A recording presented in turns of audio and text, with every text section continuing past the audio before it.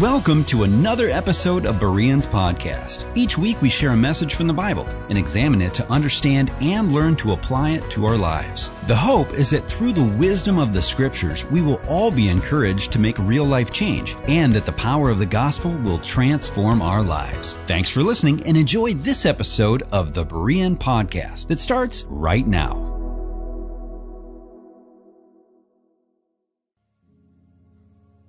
Courage is armor a blind man wears.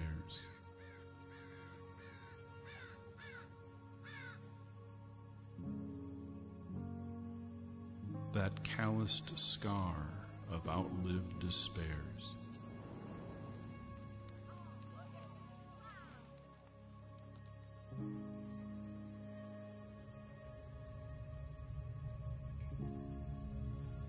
Courage is fear that has said its prayers.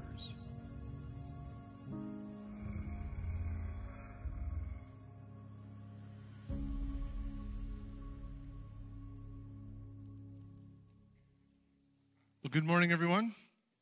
I trust that you're doing well today. My name is Devin. I'm the lead pastor here at Berean, and whether you're here in the building or joining us online, I want to say welcome. Now, I'm trying to learn the culture down here, so this is my first 4th of July weekend ever in America. Thank you. And I'm trying to make the best of it, put my best foot forward. So you'll notice that today I'm sporting red, white, and blue. Some of you are like, wait a second, I see two, but there's one I'm missing. See, you got to look really good, really closely, and you'll see that there's red in here, right? So I got red. I got the white shoes, of course, because that's the only thing I have, and blue. So there you go, feeling patriotic, I suppose. But let me start today with a very light, just easy, open, ice-breaking question. What is your greatest fear? Well, I know in one sense that's not light, because that reveals something about us, but I was reading this week about a 2021 study that Chapman University did, where they surveyed thousands of Americans and asked them what their greatest fears were. They provided a list of, I believe, 95 specific fears and asked participants to rate them if they were very afraid or like utterly afraid of it. And so in the end, they assembled the data and they came up with a top 10. Let me give you the top 10. Maybe a few of these will resonate with you or stick out with you. Here's number 10, the greatest fears that Americans have. Number 10, biological warfare. Number 9, pollution of oceans, rivers, and lakes. Number 8, economic and financial collapse. Number 7, not having enough money for the future. Number 6, pollution of drinking water. Number 5, another world war. Number 4, people I love dying. Number 3, nuclear war, nuclear weapons. Number 2, people I love becoming seriously ill. And the number 1 fear, as listed by participants in the study, was this: corrupt government officials. Now, I understand and sympathize and would feel many of those for sure, but perhaps my greatest fear is a mild form of musophobia. Now, this is kind of vulnerable for me, but musophobia is the irrational fear of mice. Okay, now here's the thing, let me explain it. I would say mild because I'm not actually afraid of a mouse. I am petrified of being startled and scared by a mouse. There's a big difference. Right? So, because it never works out well because, I played sports. I consider myself, I got quick reflexes. I'm pretty agile. And you can see all of that on display if a mouse runs out in front of me. And if I happen to push my wife to get away, that's just, she understands. But I tell you this, I can get them out of the trap. When they're in there, I can do it. Now, mind you, I do gag the entire time. But I have to show my wife that I'm a real man. So I'll deal with it. Dry heaves or not. But regardless of how strong you are, regardless of how competent you may be in your field, It doesn't matter how well put together you are. Every single one of us wrestle with fear. It could be something like the top 10 list here. Maybe for you it's something small. You don't like spiders or whatnot. But more than likely, some of the fears that walk beside us day in and day out that seem to hound us have to do with our identity, about being vulnerable, about being exposed and seen for who we truly are. Every one of us will wrestle with fear at one point or another. And today, as we continue on this study on the life of Elijah, we have seen so far that this is a man of courage, that he has done some incredible things. And yet, we read in the book of James in the New Testament that Elijah was just like you and just like me. He wasn't some superstar who was beyond the temptation of giving into despair or hopelessness or fear. He didn't walk around with a chest full of courage. He wrestled and he struggled. And what we're going to see today is that in our passage, God comes to Elijah at a low point. When Elijah seems to have forgotten all that God has done. And even here, when Elijah ought to know better, should have remembered, even here, God speaks with gentleness to Elijah. We see how God responds to those who are struggling, who are fearful, and who have forgotten his power and his might. Now, I should also mention on the front end here that because Elijah's journey takes such a dark turn, he eventually gets to the place where he asks God for death. And so for a brief part in our time today, I'm going to talk about the area of suicide. It's in our text, and it's unfortunately a reality today. Now, I want to be sensitive to this, absolutely, but I want to offer you the hope of the good news of Jesus Christ, even for something as tragic as this. And if you're here, I want to state it on the front end of our time today, that if you are here and this is a struggle of yours, and these thoughts keep coming to mind, if you're here and you have been touched by this, hurt,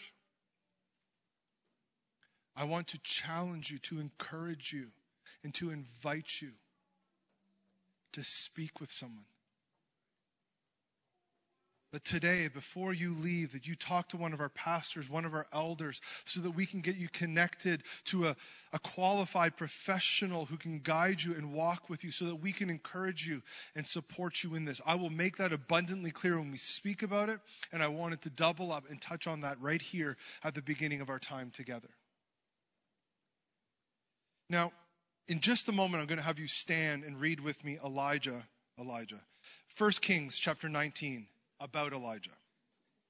1 Kings chapter 19. This is a fascinating account, and it comes on the heels of Elijah's greatest victory.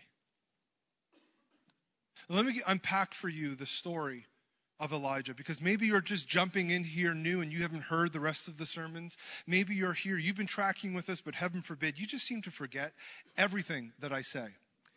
It happens. So let's review a little bit.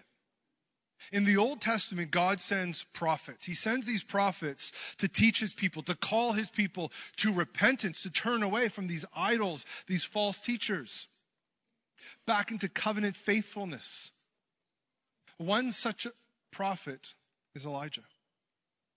So Elijah bursts onto the scene and he confronts an evil king in Israel, King Ahab. And he says to King Ahab, there's going to be no rain, there's going to be no dew until I say so. So obviously then comes a drought, then comes a famine. And God whisks Elijah away. He goes into the wilderness for a season. He goes up to Sidon for a season, and all the while in his journey, God is working in Elijah. God is stretching him. God is growing him. And eventually this battle for the soul of the nation culminates in a showdown on Mount Carmel. And Elijah sets the scene. He says this, 450 prophets of Baal against me.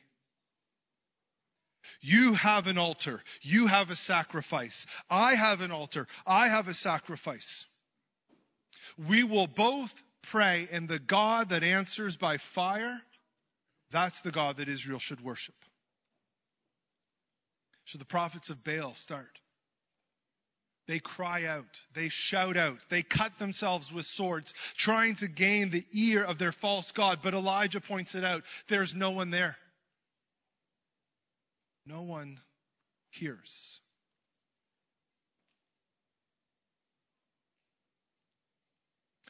When it's Elijah's turn, he asks them to soak his altar in sacrifice until it is dripping wet. He says a simple prayer, and fire falls from heaven, consumes everything to ash. God has made his power and his authority known, and he has used this man of courage named Elijah. Coming off the heels of this victory, we begin our study in chapter 19. Now, if you are able, I want to invite you to stand with me as I read verses 1 through 8. This is the word of the Lord. Ahab, that is the evil king, told Jezebel, that's his evil wife, all that Elijah had done and how he had killed all the prophets with the sword. Then Jezebel sent a messenger to Elijah saying, so may the gods do to me and more also, if I do not make your life as the life of one of them by this time tomorrow. She is threatening him here, claiming that she is coming to kill him. Then he was afraid. And he rose and ran for his life and came to Beersheba, which belongs to Judah, and left his servant there. But he himself went a day's journey into the wilderness and came and sat down under a broom tree. And he asked that he might die, saying, it's enough. I've had enough. O Lord, take my life, for I am no better than my fathers. And he lay down and he slept under a broom tree. And behold, an angel touched him and said to him, arise and eat. And he looked, and behold, there was at his head a cake baked on hot stones and a jar of water. And he ate and he drank and he lay down again. And the angel of the Lord came again a second time and touched him and said, arise and eat, for the journey is too great for you. And he arose and ate and drank and went in the strength of that food 40 days and 40 nights to Horeb, the mount of God. This is the word of the Lord. Thanks be to him. You can be seated.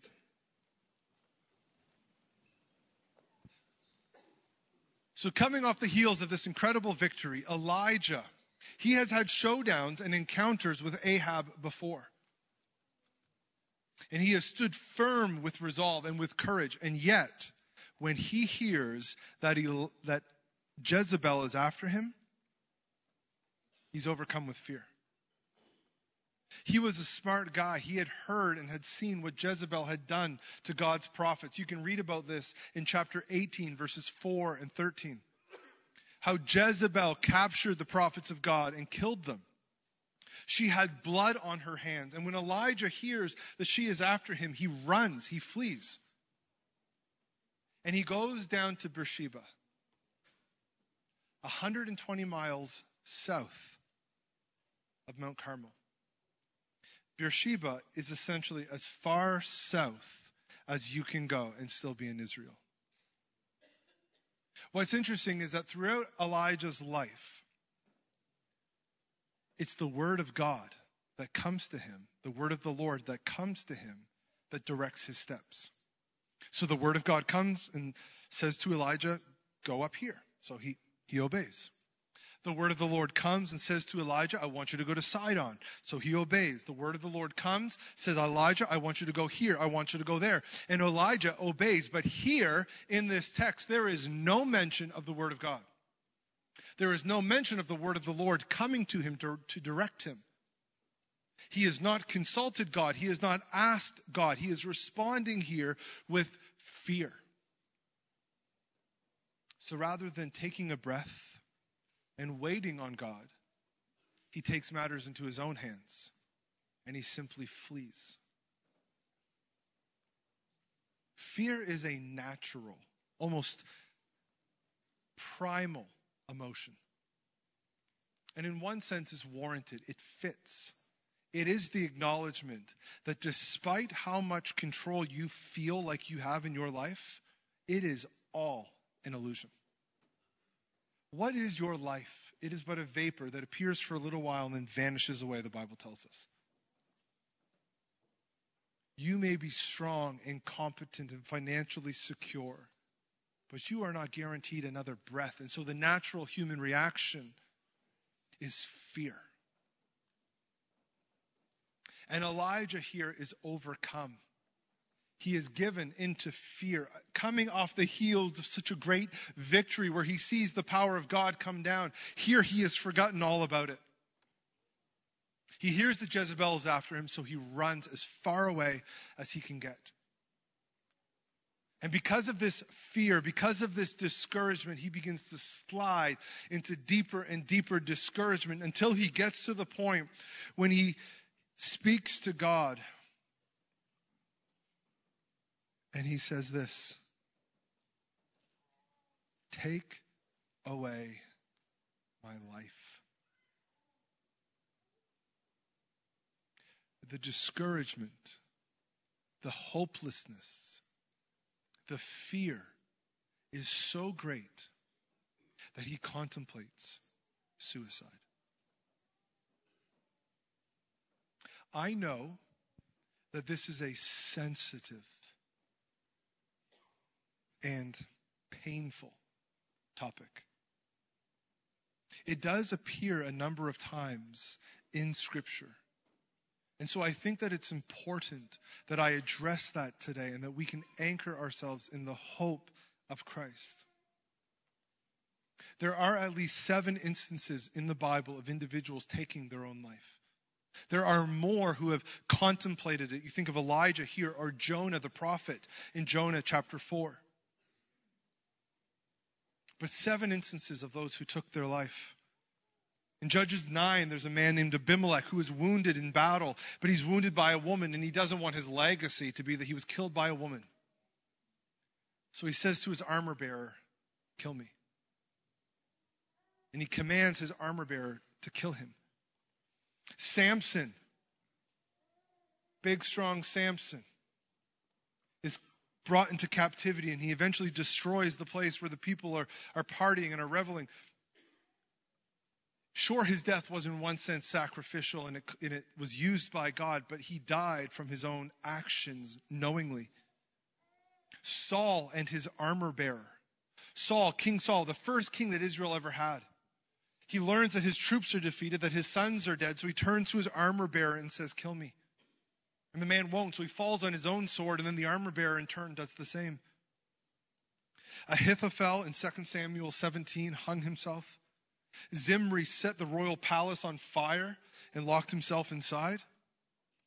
And then in the New Testament we read about Judas, the one who betrayed Jesus, and in so suffered with such great, I don't know if you would call it guilt or shame or some kind of regret that he took his own life.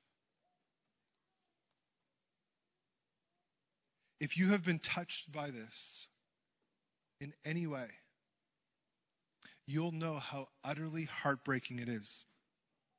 Because oftentimes we're left with so many questions. And if you are here and you have experienced loss in this way, I want you to know that we are here for you. And whatever that means, walking beside you, connecting you into grief share, connecting you to a qualified therapist who would be able to walk with you through this. If this just means praying for you and supporting you in this journey, we are here for you. And oftentimes for those of us who are left, it raises another significant, important, and deeply personal question. And it's this: can someone who takes their own life still go to heaven?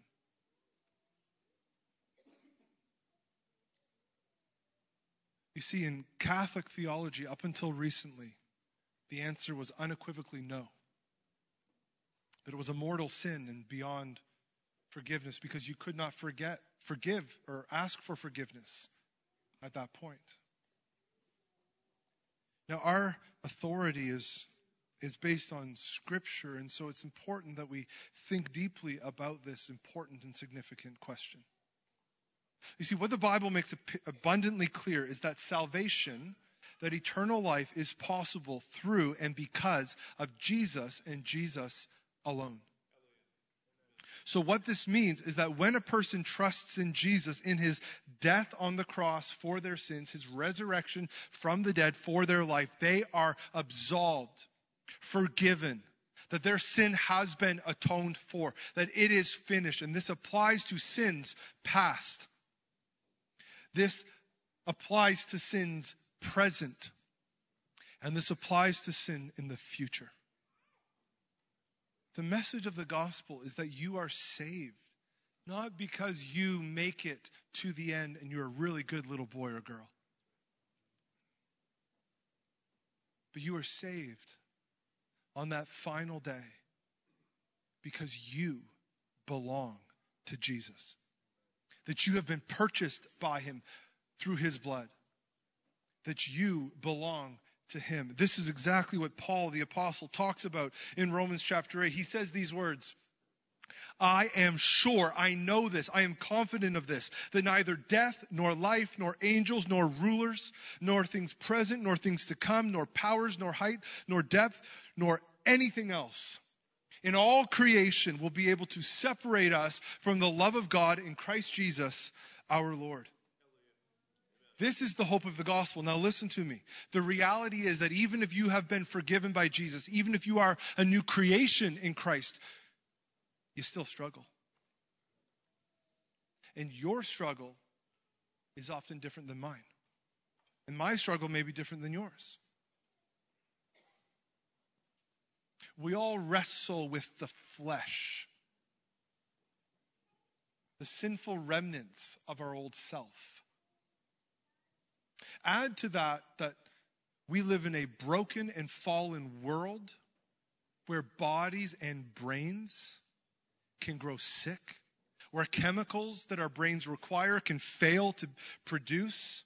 Add into that trauma and all the mental health struggles, and it is possible for a genuine believer in a moment of confusion, clouded by mental health, to take their own life.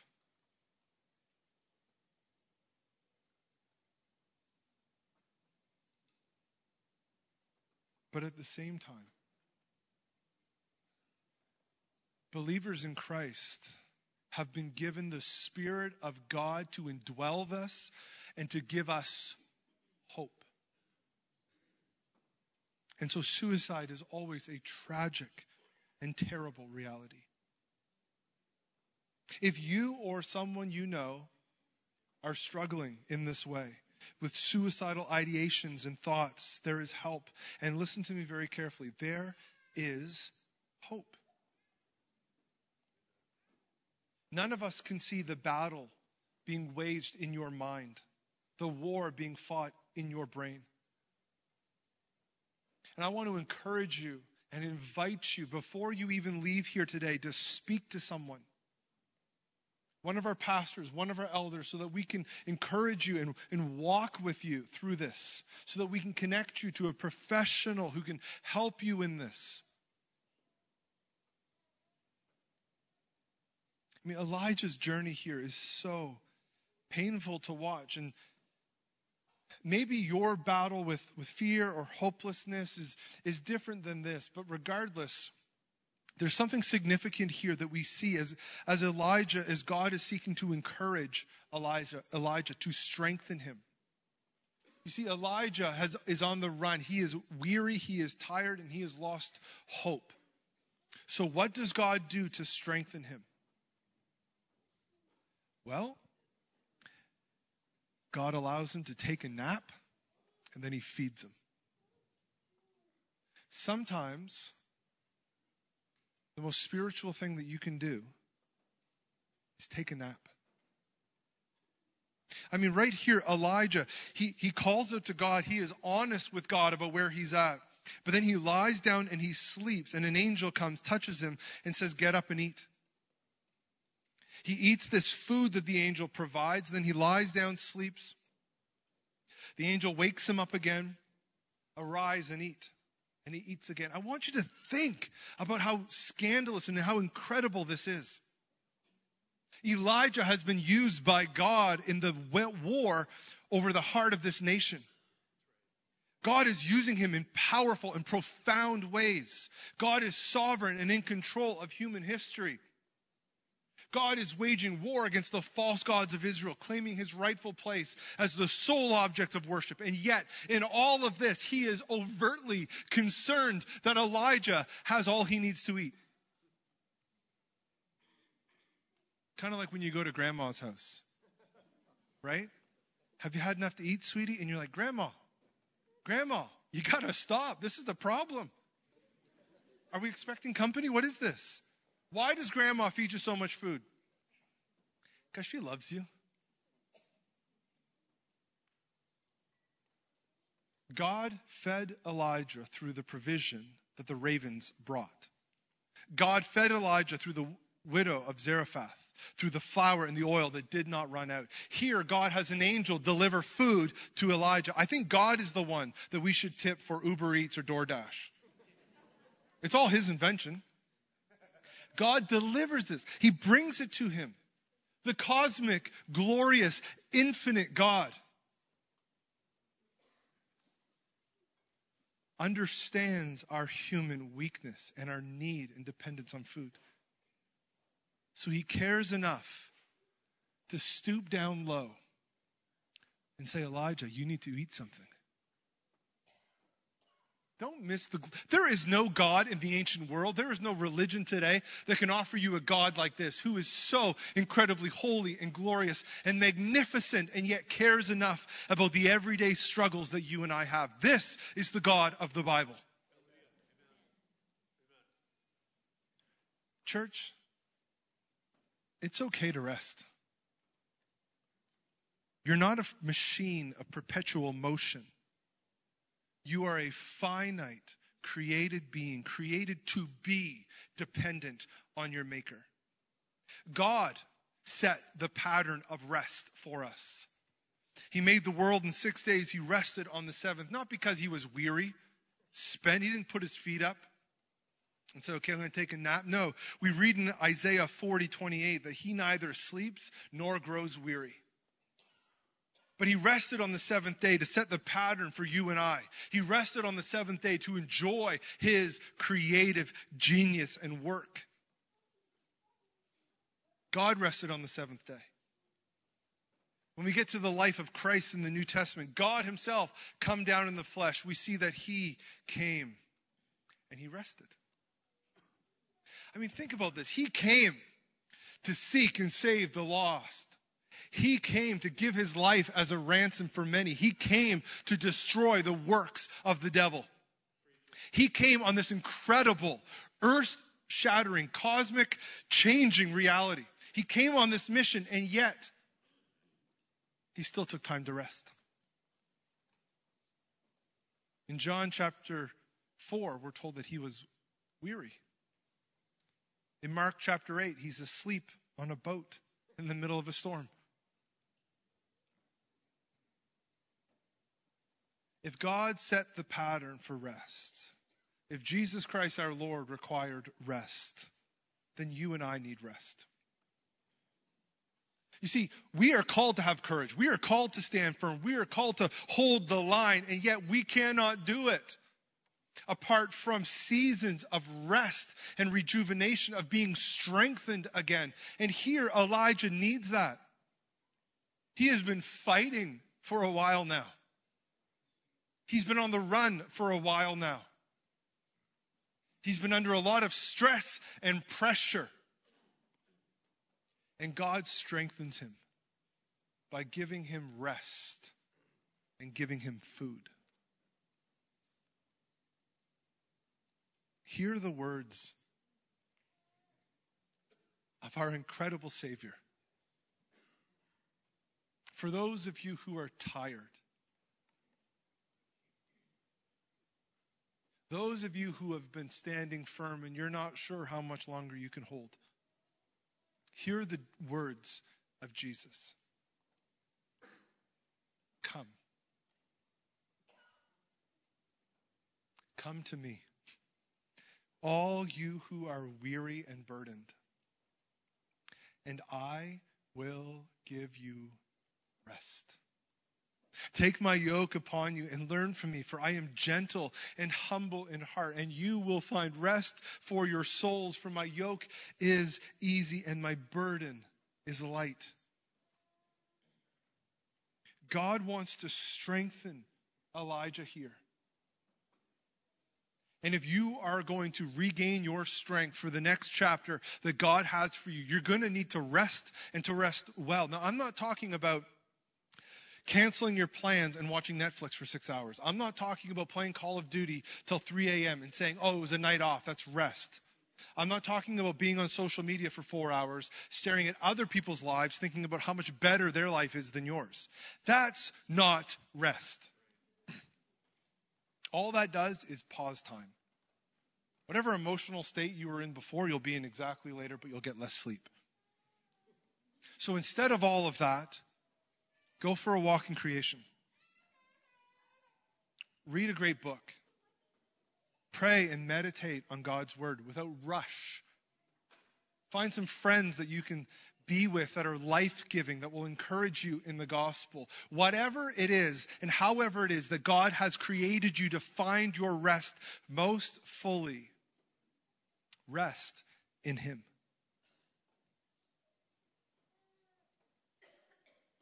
God first strengthens the fearful. But he's not done with Elijah, because he has an important lesson to teach him. And it's a lesson that you and I need today. I'm going to read for you the next section, but on the front end of that, I want to give you the lesson that God's going to teach him here. You see, God, church, God is both great and glorious. Praise God. But he is also gentle. God is great and glorious beyond anything we could ever imagine. And yet that great and glorious God is gentle. And he comes and he speaks to us in gentleness. Let's read the text. This is from 1 Kings 19. This is verse 9. And there it says, he came to a cave and he lodged in it. And behold, the word of the Lord came to him, and he said to him, what are you doing here, Elijah? And he said, I have been very jealous for the Lord, the God of hosts, for the people of Israel have forsaken your covenants. They have thrown down your altars, and they have killed your prophets with the sword, and I, even I only am left, and they seek to take my life away. And God replies, and he said to him, go out and stand on the mount before the Lord. And behold, the Lord passed by. And a great and strong wind tore the mountain and broke in pieces the rocks before the Lord. But the Lord was not in the wind. And after the wind, an earthquake. But the Lord was not in the earthquake. And after the earthquake, a fire. But the Lord was not in the fire. And after the fire, the sound of a low whisper, a gentle word. And when Elijah heard it, he wrapped his face in his cloak, and he went out and stood at the entrance of the cave. And behold, there came a voice to him that said, yet again, Elijah, what are you doing here?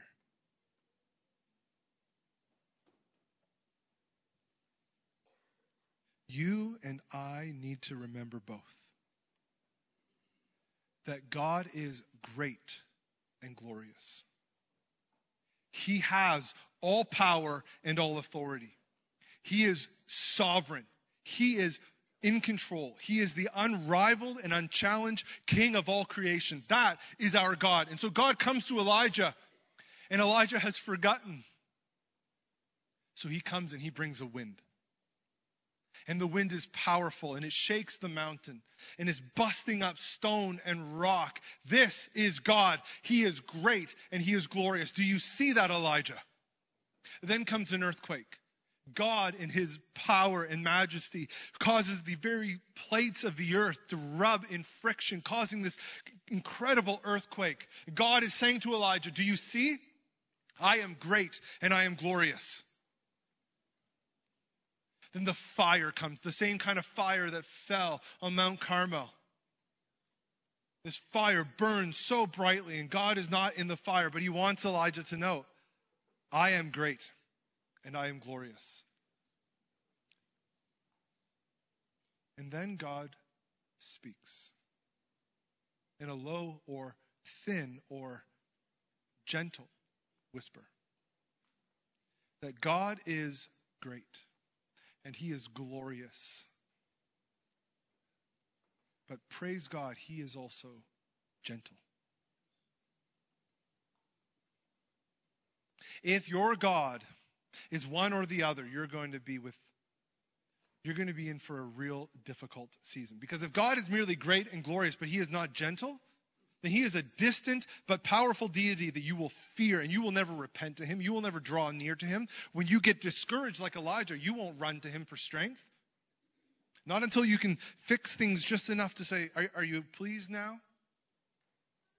If God is merely gentle, well, he's just going to encourage you to keep trying to stand firm, keep trying to walk in courage, but he has no power or authority to make a difference. But when your heart gets, when your eyes see that he is great and glorious and gentle, man, you can persevere. Why? Because it doesn't matter if you fall down. He is gentle and gracious. He will come to strengthen you, to encourage you, and to lead you on. It means you never have to lose hope because he is great and he is glorious. The final message that God has for Elijah here is to not give up. In verse 15, after speaking to Elijah in this gentle whisper, he says to Elijah, go.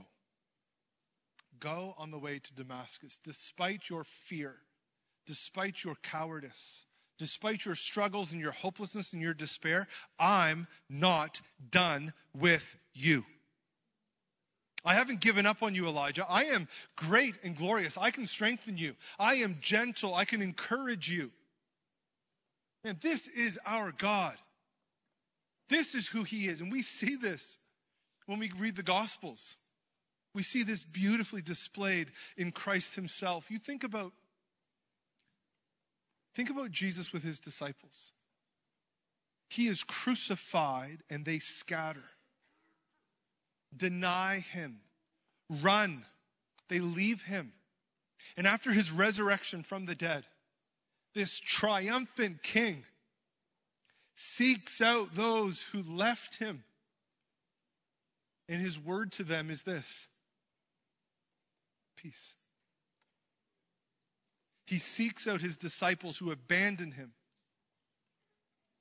to speak to them with gentleness.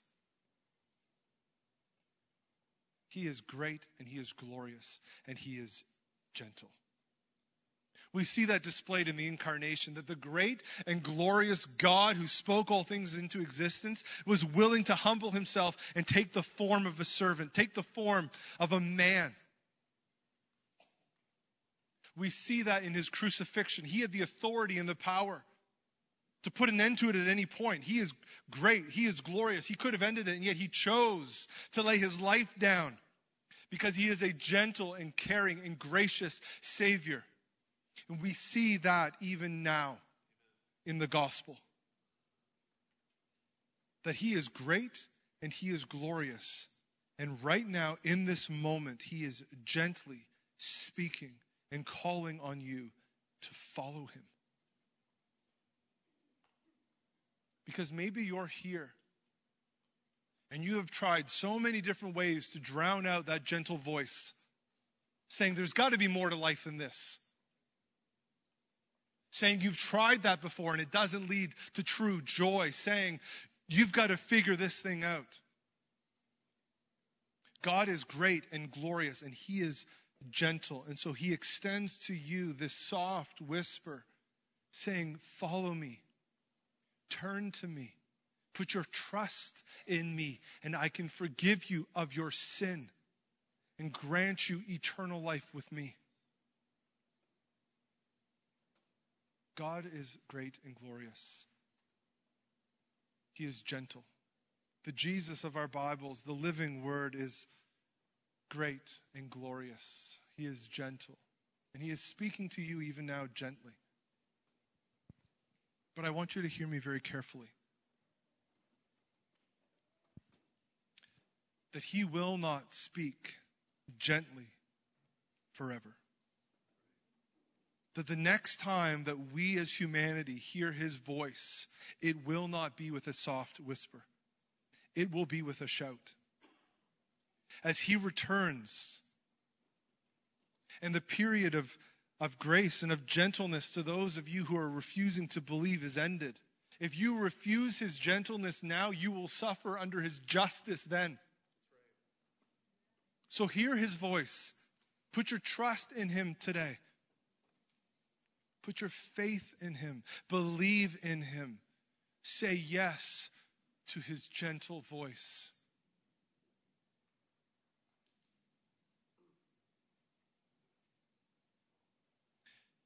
In a mixed up world gone mad, you and I need courage. But our courage isn't sufficient in and of itself. We will falter, we will fail. What we need in those seasons is to be strengthened by the Lord, to rest in him. What we need in those seasons is to be encouraged by him, to allow our hearts and minds to remember always that he is great and glorious. He can do all things, and yet he is gentle. He is gracious. He cares about you. If you're going to stand firm, if you're going to hold the line, if you're going to stand up for what's right, you need to keep this in mind, that he is great and glorious, and he's gentle. My hope and my prayer is that you will stand firm in the knowledge of who Christ truly is. So let me pray to that end. Jesus, there are probably people here, I have no doubt, who don't yet know you, who have heard your voice in the past but have ignored it. And you, in grace, continue. Open their eyes to salvation, I pray. Help them to have the courage to come and find a pastor or an elder and say, I want that forgiveness. I want that salvation. Tell me about Jesus. Father, for those who are here who are struggling with mental health, with these kinds of thoughts that I've talked about today, would you give them just hope? Hope in you, Jesus. Would you help us as a church community to surround them, encourage them, and to lend hope to them? Jesus, I thank you that you are great and glorious. You are worthy of our praise, of our worship, of our very lives. And I thank you that you are also gentle and compassionate and gracious, because we have no hope of standing firm, of walking with courage apart from you. We love you, and we ask this in your great and glorious name. Amen. And that does it for this episode of the Berean Podcast. All of our ministries at Berean are geared towards the mission of seeing lives transformed by the power of the gospel. If you would like to be connected with our church family or give to the mission of Berean, just jump online to our website at BereanMN.com. Thanks for listening today, and we pray that you are encouraged by today's episode. Be sure to like us on social media, and we'll see you here next time on the Berean Podcast.